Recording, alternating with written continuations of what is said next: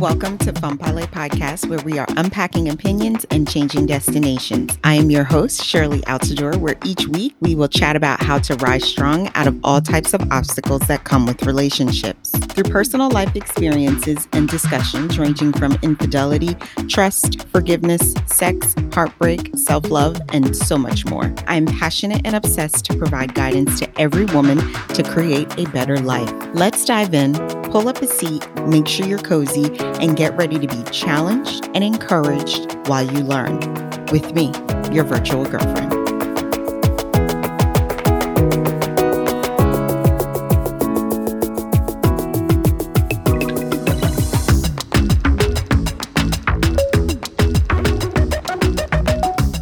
Welcome back to Fun Palais. Today we are going to be doing story time with Angela Van Nutt.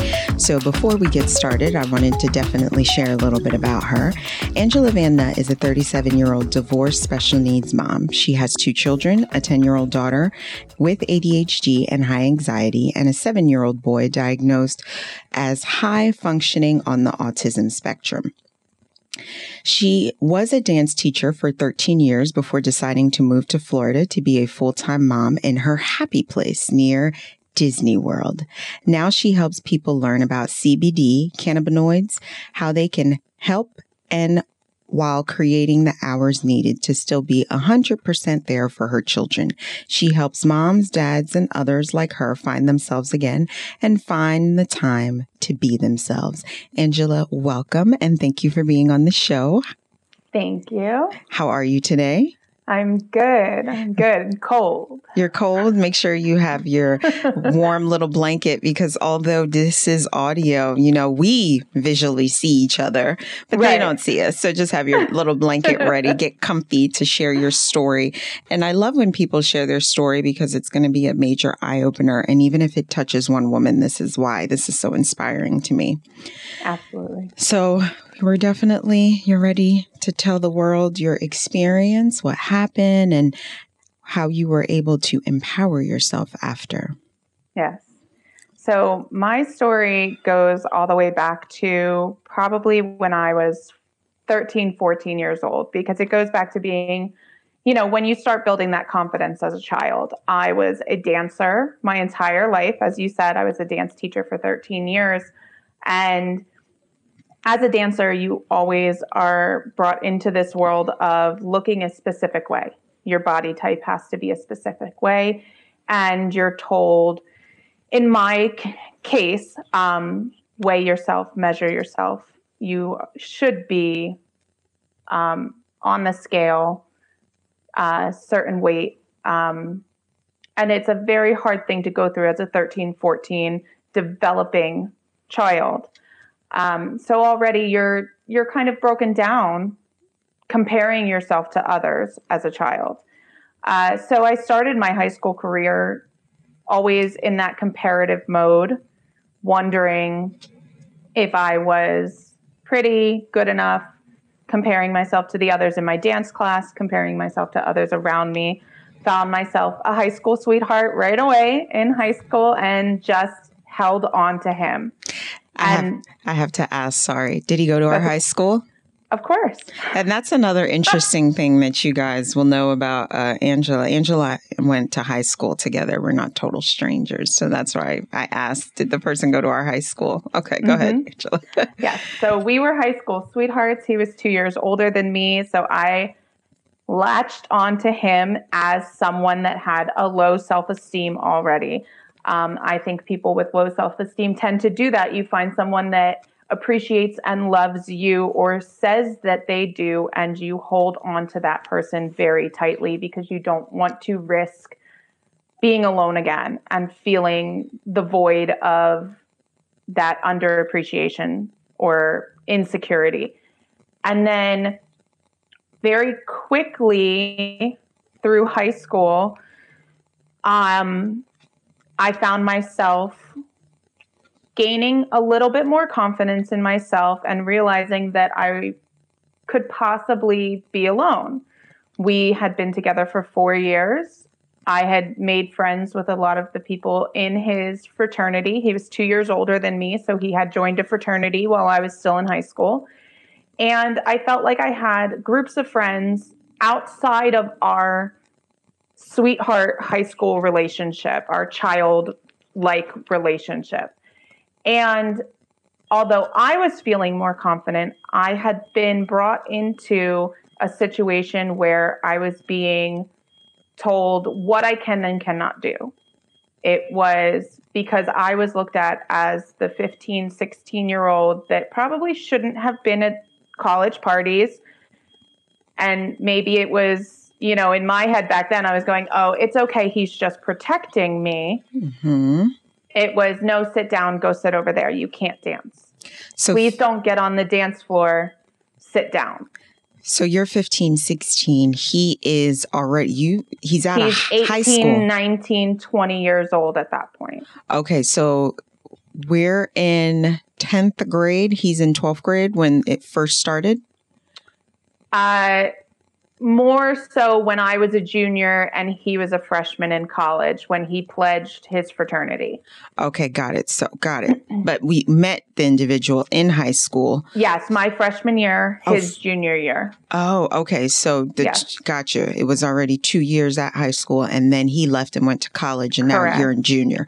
Got it. Go ahead. Correct. So my junior year of high school, his freshman year of college, we collectively ended up into this frat scene because he pledged and I was there.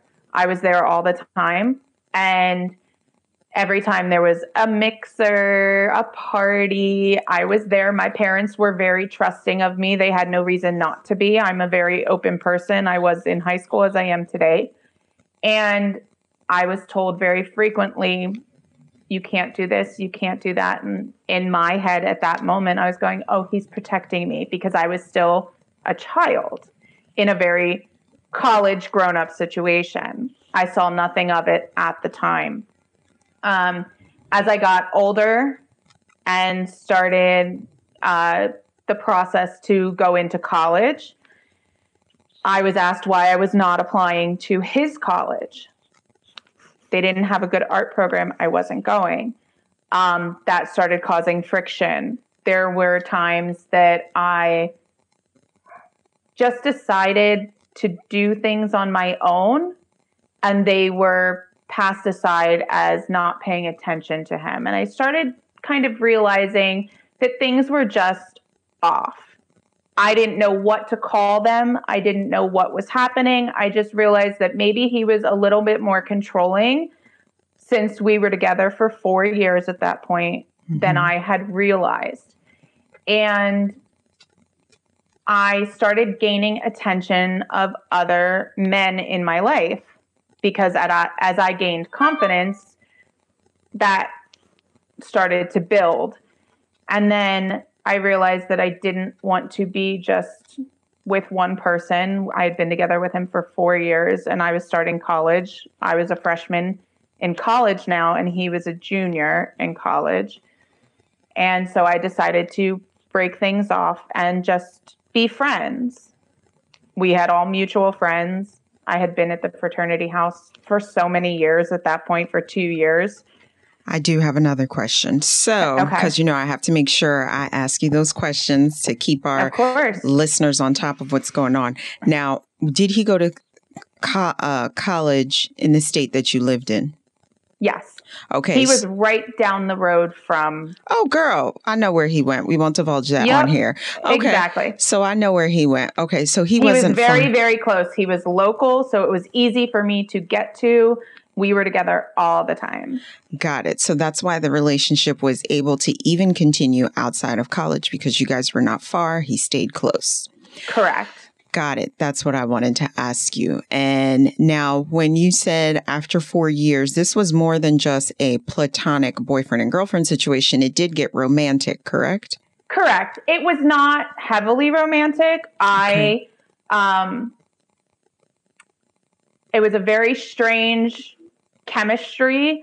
We very much were more connected as friends than physically. We were intimate a few times, but in 4 years, for someone my age, it was not what I thought should have been happening. So it was much more of a controlling aspect of a relationship, very verbal and manipulative now that I look back at it, as far as a relationship wise, more of a verbal communication, having someone always being there as opposed to fulfilling a physical need.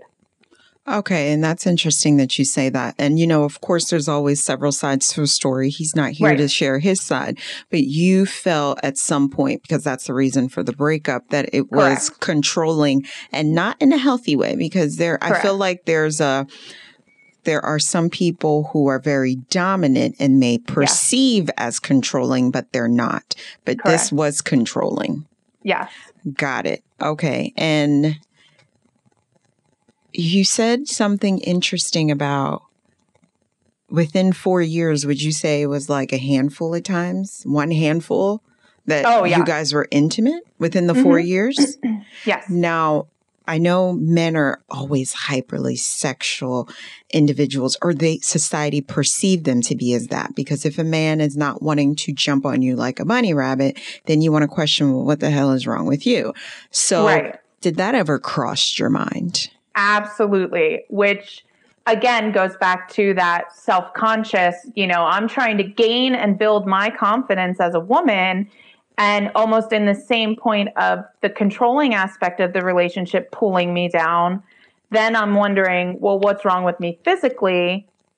Because he's not wanting that. But now I have other people that are kind of looking at me in a different light.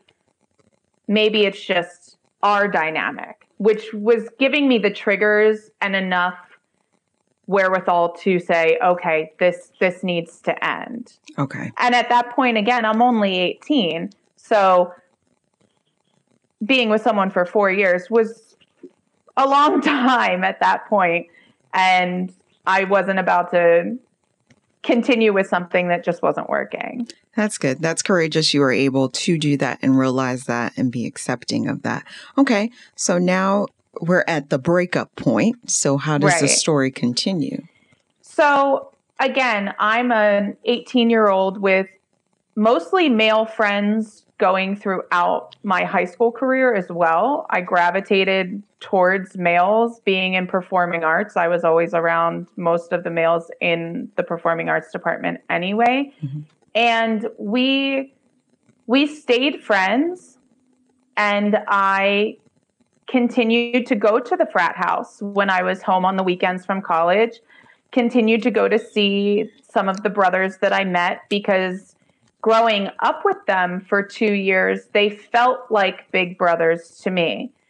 And then unfortunately, that is where my self-confidence took a turn and the story kind of shifted for me, because I had so much trust in this group of people that I put myself out there to them.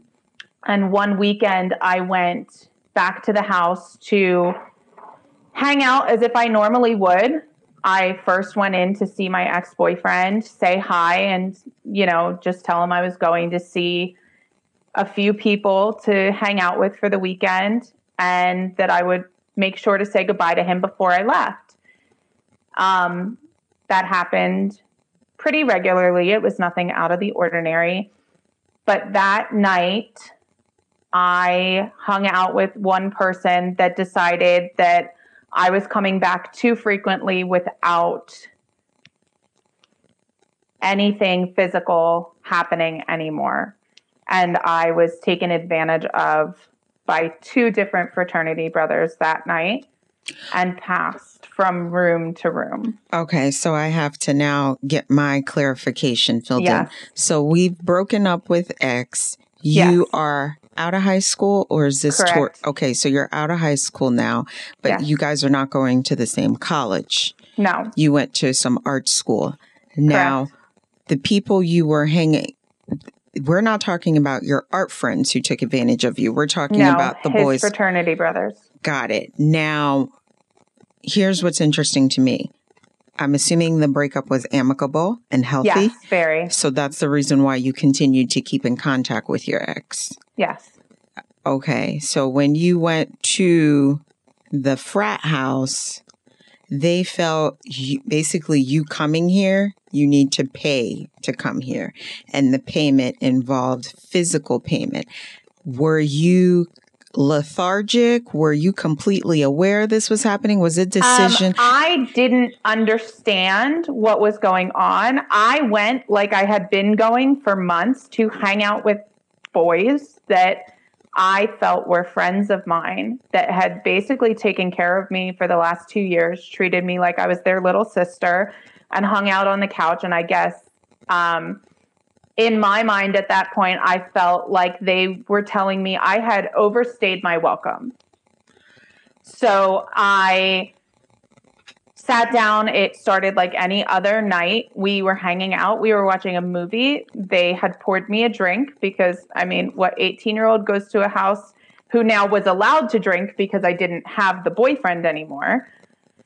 And they told me it was what I wanted. It was what I was worth. And that if I showed up at that house again, that's what was to be expected of me.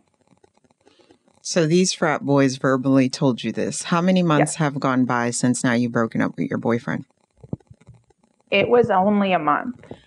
Only a month. So he right. was... So I had been in that house going back and forth for maybe 3-4 weeks, thinking like, this is great. We're going to remain friends. I'm going to get to keep my social circle and have these guys that I thought were amazing people in my life taking care of me and treating me like a little sister, just completely wipe out my expectation of men in one evening. So I'm picturing this in my head here. You're telling me one night you went, you were completely sober. Yep. And these boys said to Angela, you want to continue coming here? You need to give some shit up. And I was terrified, and I didn't know. I felt worthless because I had broken up with him. I had no one with me, and I was someone that had a very low self-esteem at that point. Mm-hmm. And this is where, we go back through these stories that we tell each other or tell ourselves about confidence lacking. And we tell ourselves that it was our fault that we put ourselves in this situation and we allowed it to happen, because we allowed these things to happen because of our mindset in that moment. So even though in my head, I'm saying, no, this is not what I want, there was nothing stopping me from being physically abused that night, because I didn't mentally have the capacity to scream, run, and say those things in that moment.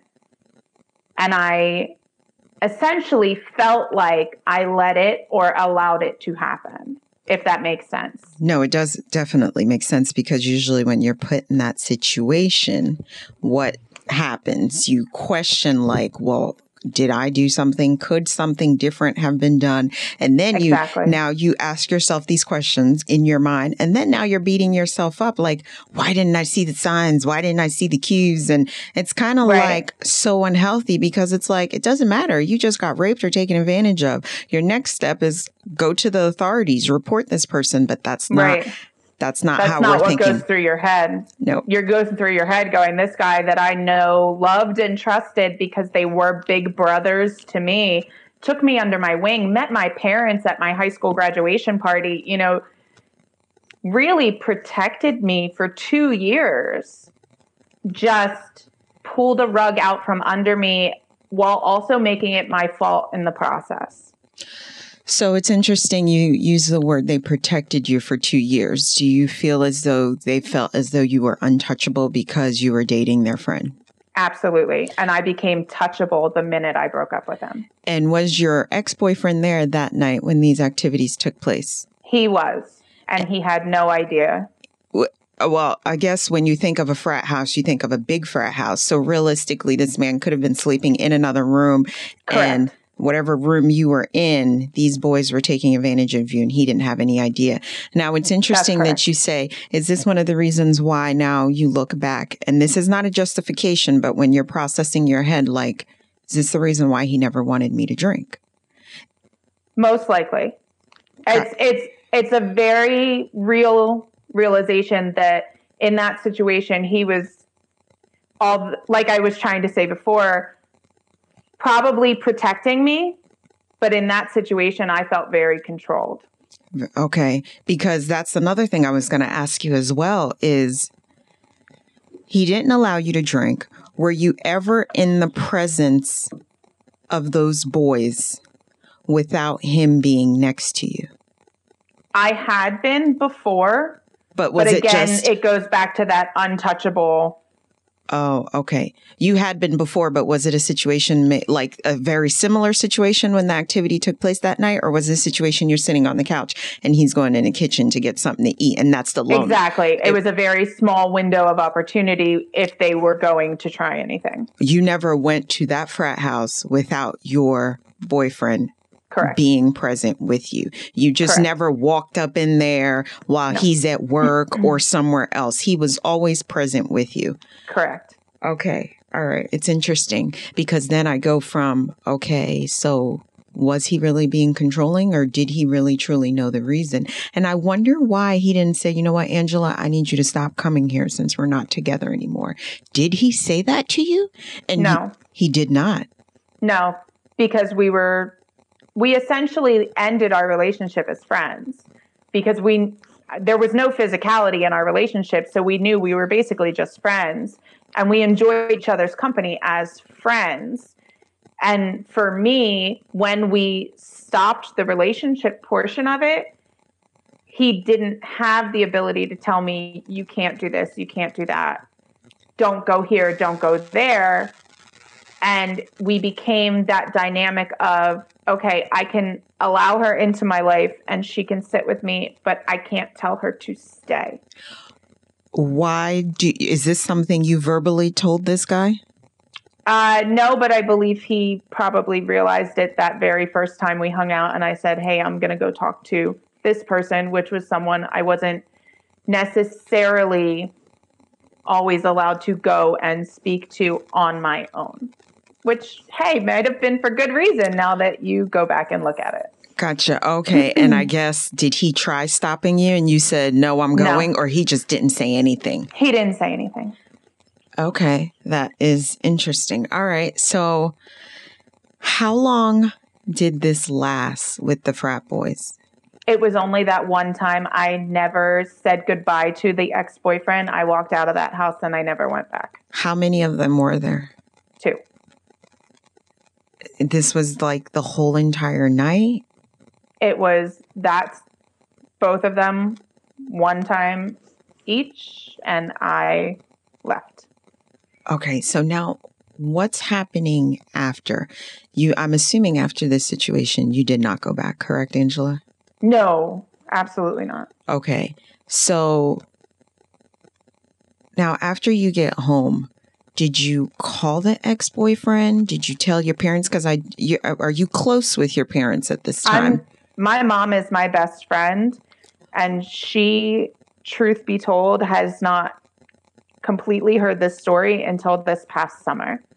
Okay, so all these years went by. It's almost 20 years. Yeah, and you're now just telling her because Correct. I'm assuming you're now filled with shame and felt as though like you're literally beating yourself up because this is what happens in your head.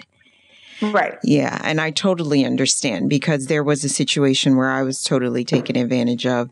And even till this day, I ask myself, like, what could I have done different? What did I do? How did it even get that far? So right. I'm assuming just like me, all these thoughts are now going through your head. Did this just happen? Why did it happen to me? What could I have done differently? Could I have screamed or could I have done this? Could I have done that? So did you ever speak to the ex after this to like? As a matter of fact, my ex became a very good friend of mine again. when we both had our daughters. Our daughters were the same age. Mm-hmm. A couple years after my son was, or right after my son was born, he had some health issues. And I reached out on Facebook looking for urologists. And him and his wife reached out to me because their daughter had some health issues. And they gave me recommendations. And we actually all became very good friends. It wasn't until about 2 years later, when our daughters were in dance class together and I decided to take a walk with him while they were in class, that I told him what happened. And I felt that it was the time to apologize for leaving so abruptly and never speaking to him again. Did he make attempts to reach out to you or something? No, but it just was something that I felt like I needed to do to heal that part of guilt, because I shouldn't have felt guilty. I had every right to leave. But again, as a victim mindset, you feel guilt for something that you didn't do anything wrong. There's guilt attached to a victim mindset. And until you release guilt, you can't move forward. So there was a lot of guilt there for me that felt like I almost abandoned him, even though in that moment it was the other way around.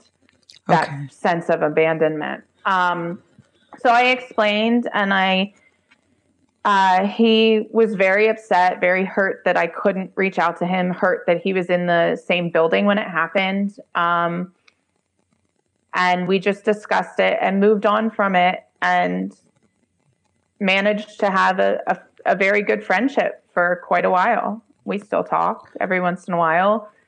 I'm very good friends with his wife.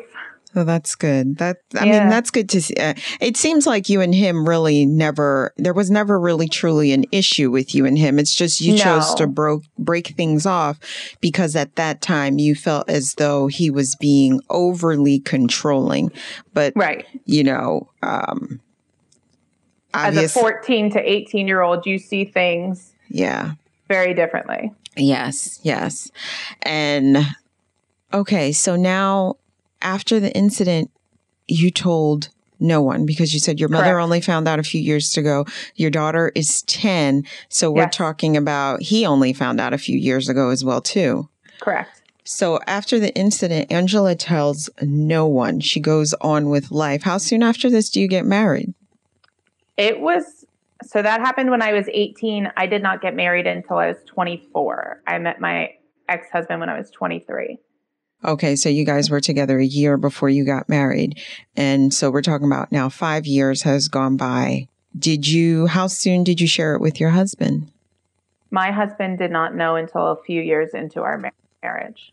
He had known that something had happened to me, but throughout those 5 years between my rape and my meeting my husband, I had a lot of confidence issues, a lot of issues of being physically abused, date rape, or just not being able to tell whether or not it was that I was allowing it to happen or that I was wanting things to happen. I had a very blurred line of this is what I want versus this is what they want, so I should just do it. So one thing that crippled you from the situation, you're telling me after the situation, your dating life had basically changed because you don't know if you were performing sexual activity because you were just doing it to please the person and not doing it to please Jessica. Where the hell what the fuck? Not doing it to not doing it to please Angela. Right. Okay. So before you met your husband, all this dating and stuff was happening, but the sexual activity wasn't enjoyable? No, it was an act. It was what I felt was supposed to happen because I was told that was what was fulfilling my worth. That was what was giving me my worth. My body was my worth. That was all I was good for, is what I felt or what I was told. So it gave me that sense of, well, if someone is coming in and wants to go out on a date and then they're making this innuendo at the end of the night, well, then that's what they want. And I need to basically be submissive to that, or they're not going to want to go out on a second date with me. Gotcha. So it created that now mindset as though Absolutely. if I say no, I may be taken advantage of. And I'm just assuming this is probably how your mind is processing it. And as you just Absolutely. said, you know, if you say no, they're not going to want to go out on a second date with me. Or they're going to take it anyway, because that's what happened the last time. Exactly. All right. Now, you weren't raped as a virgin. You were not a virgin. Correct. Okay. Correct. You were not a virgin. I was not a virgin when I was raped. Correct. Gotcha. So how did you end up creating a relationship with your husband, your ex-husband, I should say, getting married? How did you find comfort in that? Were the first few years hard sexually? I started the relationship almost the same way as I had started every date, but he didn't immediately go into that physical realm, which made him more of a safe place for me. Because our very first date did not end up with me in his bed, which was shocking to me that things like that happened. Mm-hmm. I felt safer with him than I had with anyone the past 5 years or 4 years. It's okay. So, this is the realism of the audio. Right. People have dogs. We have pets. You know how many times my 2 human children come and like look at me and I'm looking at them like, what do you want? Right. So granted, it still happened quick because I didn't know what else, that was my mindset at that point was, okay, well, we need to have physicality in order for him to stick around. But our first couple of conversations were all over the phone. I met him online and we didn't meet for 2 weeks. So we had lots of verbal communication, phone calls that lasted a few hours. And there was more of a knowledge of who he was as a person before being thrown in physically, which I think made me much more comfortable with him to extend things. Although we did move very fast. He slept at my house with my parents lived there, but they allowed him to sleep over very quickly. I slept at his apartment within a week of knowing him. Mm-hmm. His parents met me 2 weeks after we started dating. Oh, so I see what you're saying. Things were moving quite fast. Everything moved very quickly with him because we both within the first 2 weeks of our relationship kind of said, we've done a lot of things in the last few years, admitted that we weren't really proud of a lot of the things that we had done in the last few years and that we were just ready to have a serious relationship again. And I think that's what prompted us to both approach this relationship differently. So where he didn't necessarily know my previous history, it was the way that I implied the last few years of my life. Gotcha. Now, when did that turning point take place? I'm assuming now all these years, because after the incident, you tell no one, Angela, no one at all. No. You kept this to yourself. You was continuing life as though nothing just happened. Correct. So now you get married, you're with your husband. How many years into the marriage did you finally tell him?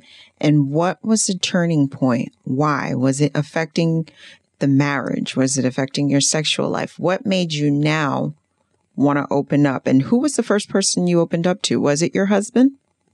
My ex-husband found out within a month of knowing me that I had been sexually abused. He didn't know the extent and he didn't know exactly what happened, but I had a traumatic experience with him in the middle of the night. Men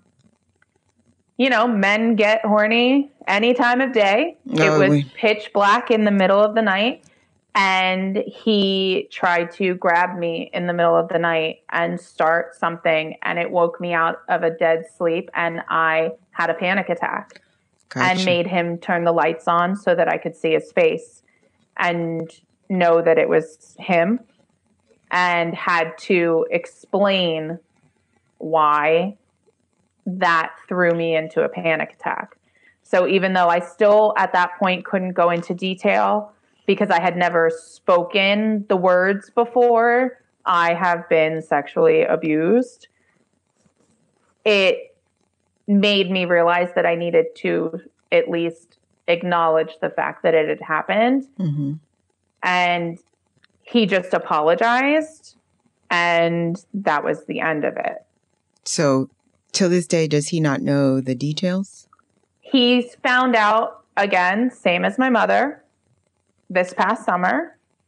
Oh. We had a lot of issues with physical relationship after my daughter was born. Mm-hmm. We had gone through 5 miscarriages, okay. 1 before Savannah, and 4 in between her and my son.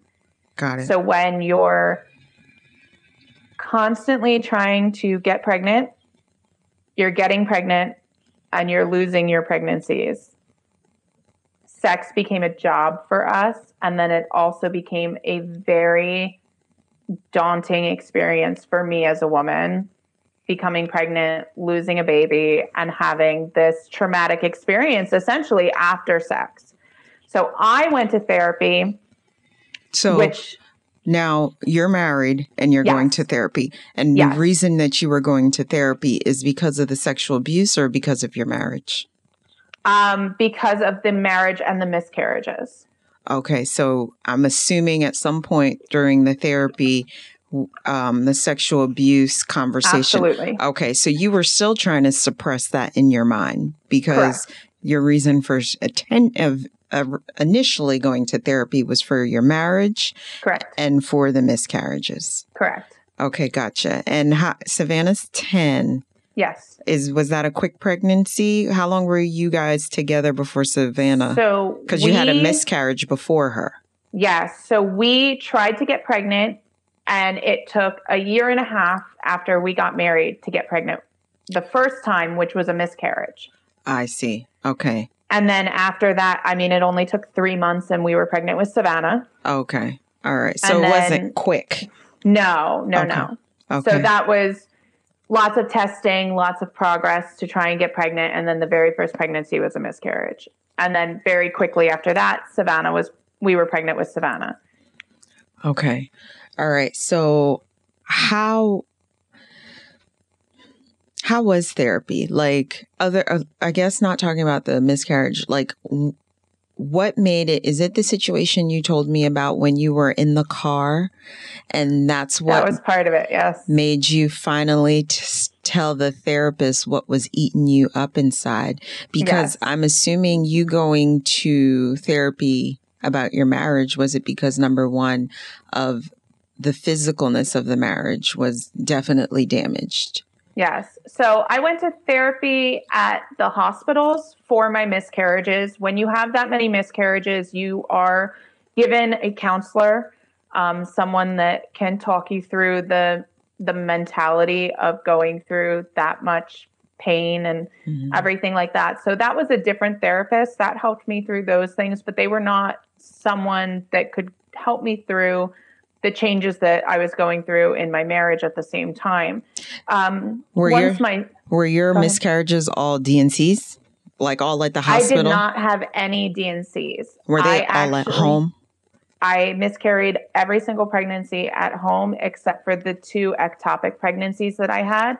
I had to be given injections of methotrexate to essentially dissolve my pregnancies. Gotcha. I get you. And I asked because my miscarriage was at home. The doctor asked me, do you want to have a DNC or do you want to pass it at home? I chose home. So I only had 1. I can only imagine what the fuck 5 feels like. Yeah. And the two ectopic are the reasons why I sought the hospital counseling. Gotcha. Because those were pregnancies that you can, when you do the ultrasound, because of how far along we were, you can see a viable child with a heartbeat, but they were in my tubes. Yes. So to take an injection and dissolve a pregnancy, an actual baby. That was a very difficult thing. I went to church, I went to counseling, I did a lot of help with those. Gotcha. So how did your husband go to counseling with you, or did you just do individual counseling? I did individual counseling. My ex-husband does not believe in getting help. Don't feel bad. I think many men feel that way. There's a reason why he's my ex-husband. Many men feel that way. Your ex-husband is not alone. Many men, I think. Exactly. And that's one discussion I'm going to love. That's going to be incorporated in this podcast, because many men do not feel as though they need to talk to anybody about shit. Right. Oh, absolutely. Girl. Yeah, I did a lot of counseling on my own behind his back. I don't even think to this day he knows that I did the hospital counseling about the miscarriages. It just, I had to go through them. Yeah. You knew where the conversation was going to go to, and to keep your peace, probably you were just like, fuck it, I'm not sharing this shit.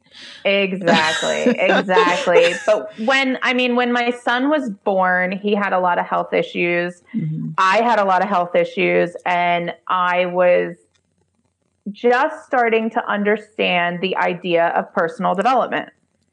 One of my good friends, my best friend, had started doing, network marketing, and I was like, cool, whatever, I'll jump on board. Sure, let's go.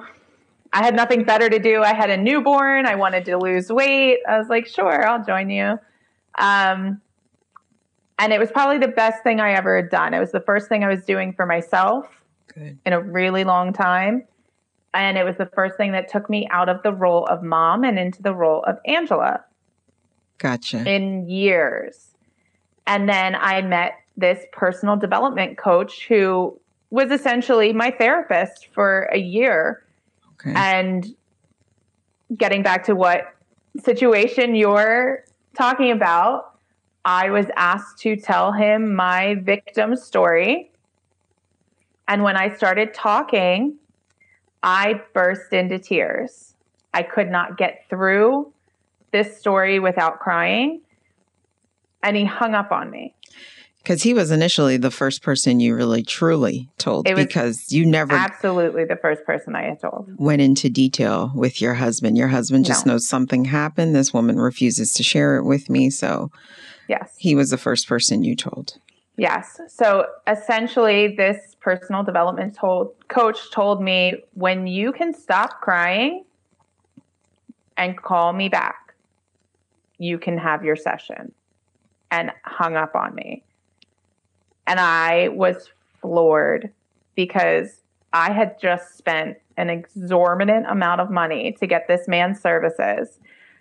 I felt like he had just punched me in the gut, telling me my story was almost like my story was not good enough. Mm-hmm. Here I am, bearing my soul, crying my eyes out, and he just hung up on me. So I was angry, and I called him right back, and he said, "How do you feel?" I said, "I'm mad. Like, I'm angry. You just fucking hung up on me." And he was like, "Okay, use it. Because in reality, you're not angry at me. You're angry at what those people did to you, mm-hmm. and it has nothing to do with me. Use your anger to tell your story, and very quickly, you will learn to not be a victim." Mm-hmm. And it was so true, and it was a really fucked up way to do it, to get me to be more angry about the situation than to be weepy and emotional and have the emotional connection to the story. Instead of being so overly emotionally tied to my story, I can now pull my emotion out of it, tell my story to become more powerfully connected to it, to use it to empower me to move forward instead of crying and hoping that somebody feels bad for me. Because that's what I was doing by showing and crying those tears and saying, "Feel sorry for me. I am a victim." I can still be a victim of rape, mm-hmm. and a victim of sexual abuse, and a victim of verbal abuse. But I am now an empowered victim that no longer cries over the situation because I don't need anyone to feel sorry for me. Gotcha. Now I have two questions for you. Yes. Do you feel as though, number one, if you had gotten help or approached the situation differently, it could have saved your marriage? Now, of course, you can't change the past, and there's really, truly no perfect answer to this. So think about that. And also, what was the turning point that made you regain your power? I don't believe that anything could have truly saved my marriage, because I'm not saying that it was all my ex-husband's doing, but he's not a man that believes in therapy, believes in getting help, believes in servicing the need of your mind, body, spirit. Blames a lot of life on past experiences, whereas I don't place blame on my past experience. We don't place blame. We allow it to affect our life in a positive way now. We use those bad experiences or past experiences, like you said, to empower our life in the future and give us the momentum to move forward in a different way. Gotcha. And he doesn't see the negative in his past experiences as a way to push him to a different future, if that makes sense. No, I get you. Because all of my personal development that I've learned over the years, I have, it's very hard not to have those discussions with your significant other in order to help them, because you're always in that helping or teaching mode.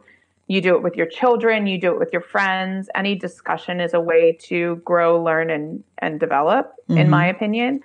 And although we were able to have discussions as a married couple, there was never a glimmer of wanting to change or knowing that he had the ability to do so.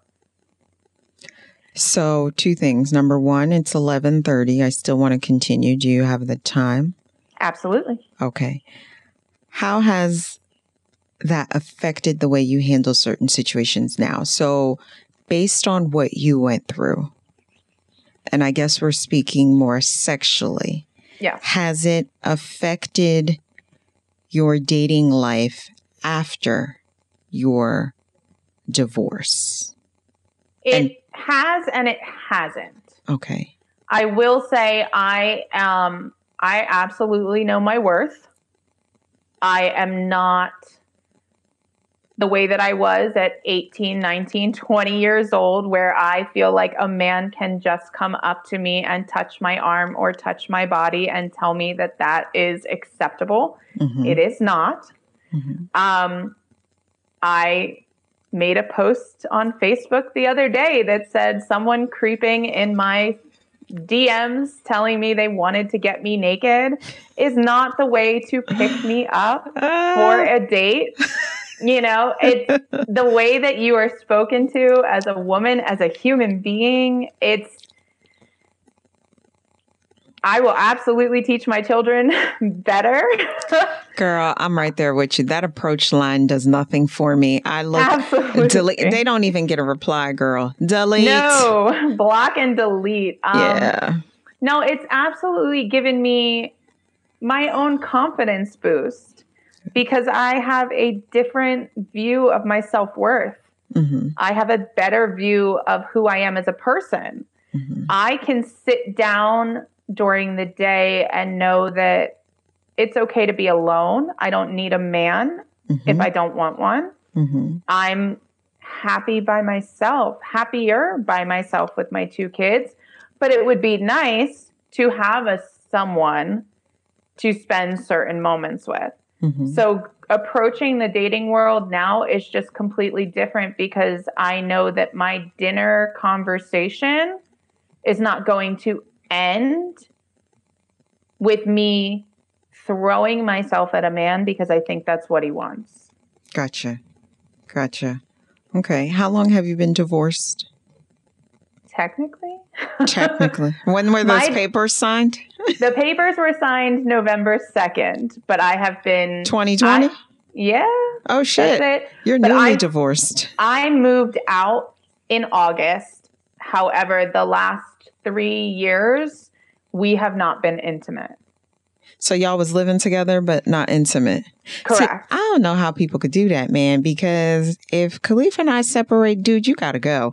Because you have got to go. I can't be living in the house with you, looking at you, knowing you probably doing somebody else. And maybe I'm doing my thing too. But I think our connection is too close for me to be doing that. I've heard that many times too. Like, oh, yes, me and my husband are separated, but we live in the same house. He's upstairs. I'm downstairs. And I'm like, what? My victim mindset, though, even though I was through it, very much came into play with that.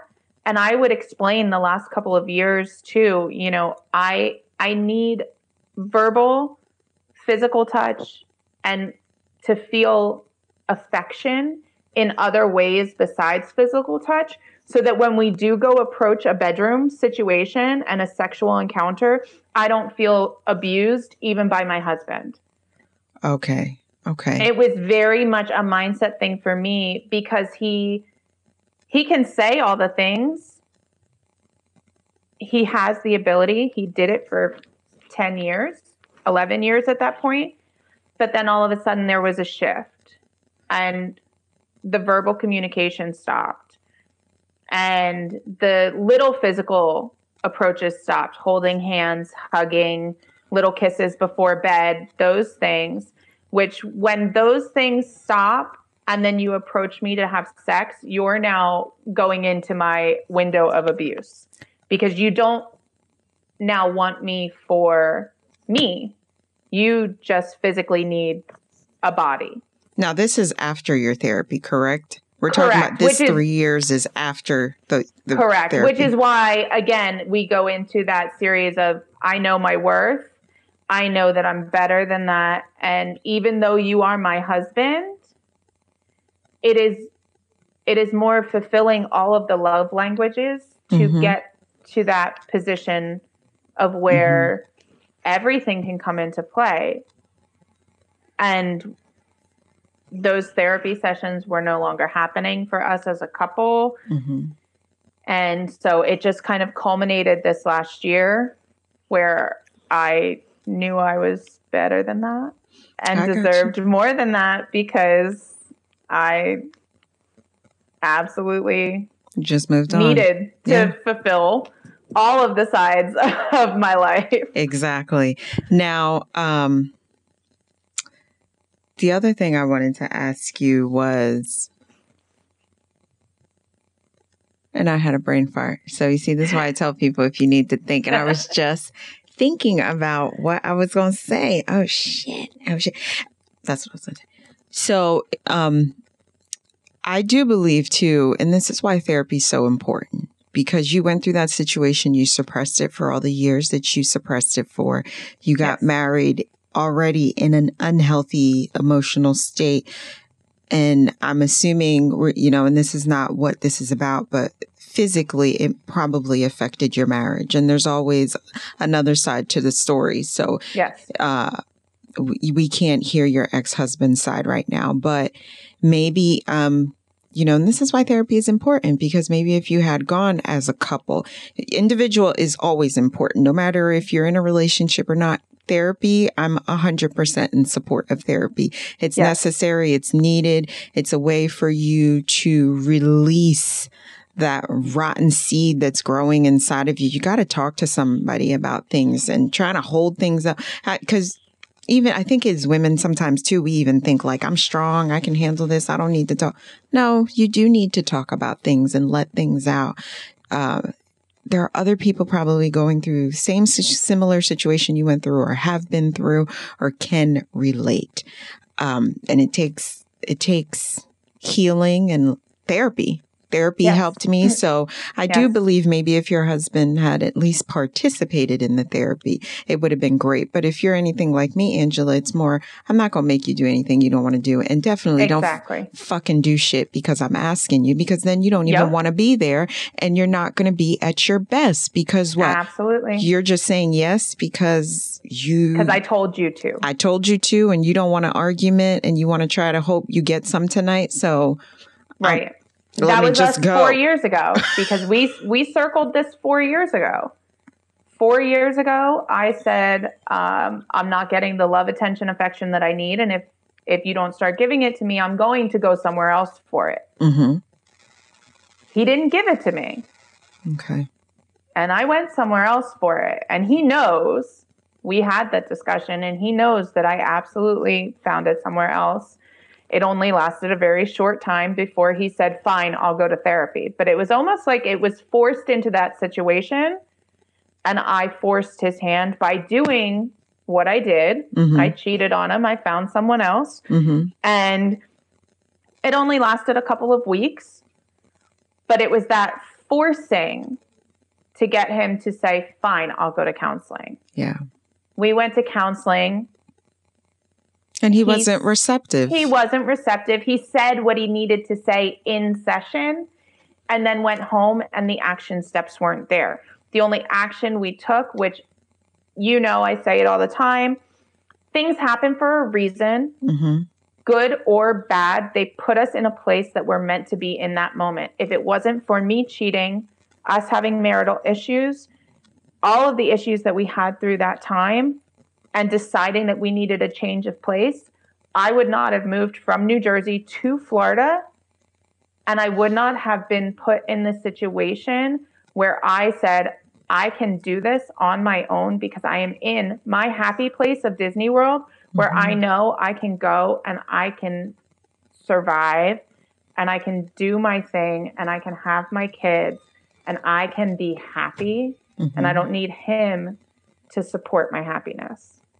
Gotcha. And I agree. It was a very eye-opening experience, but I had to go through all the motions in order to get to this point. Lots of healing. Now, what do you have to say to someone, rather someone who was raped and is not handled it appropriately, rather someone who recently got divorced or is going through the process? You have, quite a bit of experience under your belt, married and verbally telling your husband, I'm going to sleep with somebody else. Do it. And then come back like, so what you going to do? Right. I mean, listen, I am a very aggressive person. I think going through a rape, being told for years that you're worthless, finding that one person, a very aggressive therapist, counselor that says, essentially, be quiet and stop crying. Mm-hmm. It shakes you into a different kind of person, somebody that does know how to stand on their own 2 feet. And for me, it didn't happen overnight. I was 18 when my rape happened. And it's still hard for me to say the word rape because in that moment, still, I didn't say no. In my head, maybe I was going, this is ridiculous. What is happening? I don't even know what to do right now. But I didn't open my mouth and say no. So in a legal situation, would somebody even say that that's what happened? I don't know. But I was absolutely abused that night. Something. Was it the glimpse? Because with me, the only reason I know something happened is, of course, my drink was laced. But it was for a moment, I was quickly conscious and I saw myself in a sexual position. And in my head, it's crazy because I don't know what the drug is called, but I can see what's happening is not supposed to be happening, but I could not physically do anything. You couldn't move. No. So the only reason I know something wrong took place is just for a quick second, I saw that glimpse. Right. Girl, even to this day, I don't even know how the hell I was able to walk into the house. I literally woke up like, I cannot recall shit from last night. other than that Right. one simple glimpse after walking into the person's house. So I get what you're saying. Yeah. It's a very fine line of like saying and doing and everything. But it's one of those things, I just would tell somebody, when you're ready, you're ready. When you're ready to admit the things that have happened to you and release them, it'll be the best release that you will ever have in your entire life.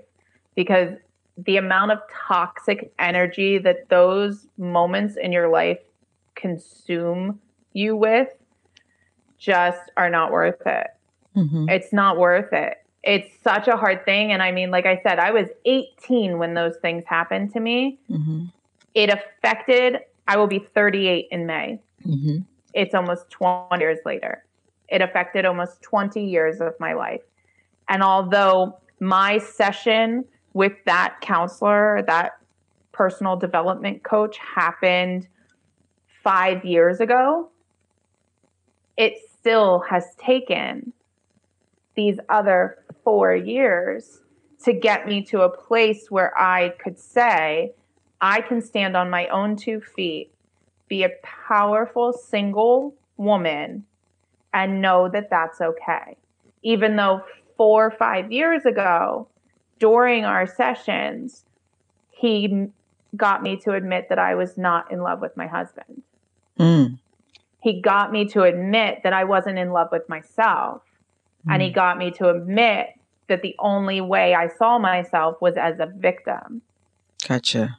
So it takes work. It takes really, really hard work and a lot of tears and a lot of crying and screaming. And for me, I set a lot of shit on fire. Like that was very therapeutic for me. I wrote a lot of stuff on paper and I set it on fire. I had bonfires in my backyard. All of the negative things I thought about myself, all of the negative things that had happened to me, I wrote them down and I set them on fire. Gotcha. And, that's great advice to offer someone. And as we end today's story time with Angela, her and I, we just want to leave and say this, that if you've been in a similar situation where you've been raped, number one, help is definitely important. Don't suppress the issue. You know it happened. You know it's wrong. Don't fight the fight by yourself. Get help because it affects the people around you. And for years, Angela was just sexually this was a serious sexual trauma for her. Sex was not enjoyable. Sex was she already put it in her mind as a chore, and she always looked at it from an angle as though it was an abusive act, something that she wasn't agreeing to, even though it was happening. So I am a strong advocate of definitely get therapy if therapy is needed. And, when it comes to therapy, it might not be the first session. It might not be the second session. It might not be the third session. You might have to put a little work and find somebody that you're really compatible with. And I don't say that to say that, I need to find somebody that's going to give me the answers that I need. No, therapy is like a puzzle. If it fits, it fits. Therapy is like a friendship with your counselor, a season of your life that person comes in and they give you the help that you need. Once that season is over, that season is over. But you don't want to be friends with somebody that you're not compatible. So you don't want to see a therapist and the compatibility is not there. So get therapy, get help. Don't create that victim mindset because it only cripples the people around you. Rape is real, and you can't judge somebody or say, oh my God, how are you lying and say you went through that? You did this. You don't know what the person experienced. So you should not be the first to judge if somebody said they went through something. Just be an ear for them to listen to. Angela went for over 10 years with this situation. Was it over 10 years almost? Mm-hmm. Almost 20 now. Yeah, before she finally decided to realize I need to get help and I'm not okay. Yes. So there's gonna be more of story time coming, and if you definitely want to write in, comment on Jessica. Why the fuck am I saying Jessica? Where is that coming from? God, who is this Jessica? I don't know.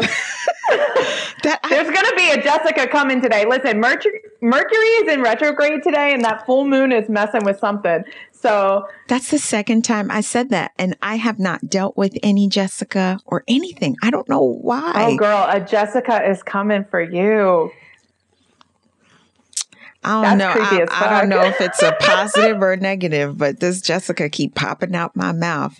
But as I wanted to end and say, these story times are just absolutely touching. And even if Angela with this message can help one woman, that's what our intent is here, is for one woman to hear her story and say, I'm not alone and I need to do something about my situation. So you could definitely write in. You can definitely fill out the form on the website. That information will be on the website when this episode is posted. If you want to remain anonymous as well, I can always read your story on air. Either you could remain anonymous or you can divulge who you are. Maybe coming on air is not something you're ready to talk to me about. So you can always write your story in. But as always, we want to thank you guys for listening today, and love yourself, voice yourself, and be yourself. Till the next podcast, guys. Have a great day.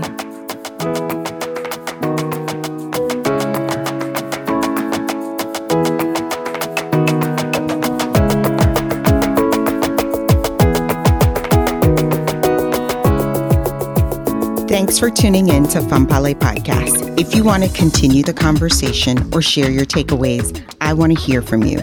Head on over to the website or join our Facebook community and comment your favorite part of the show or share your thoughts.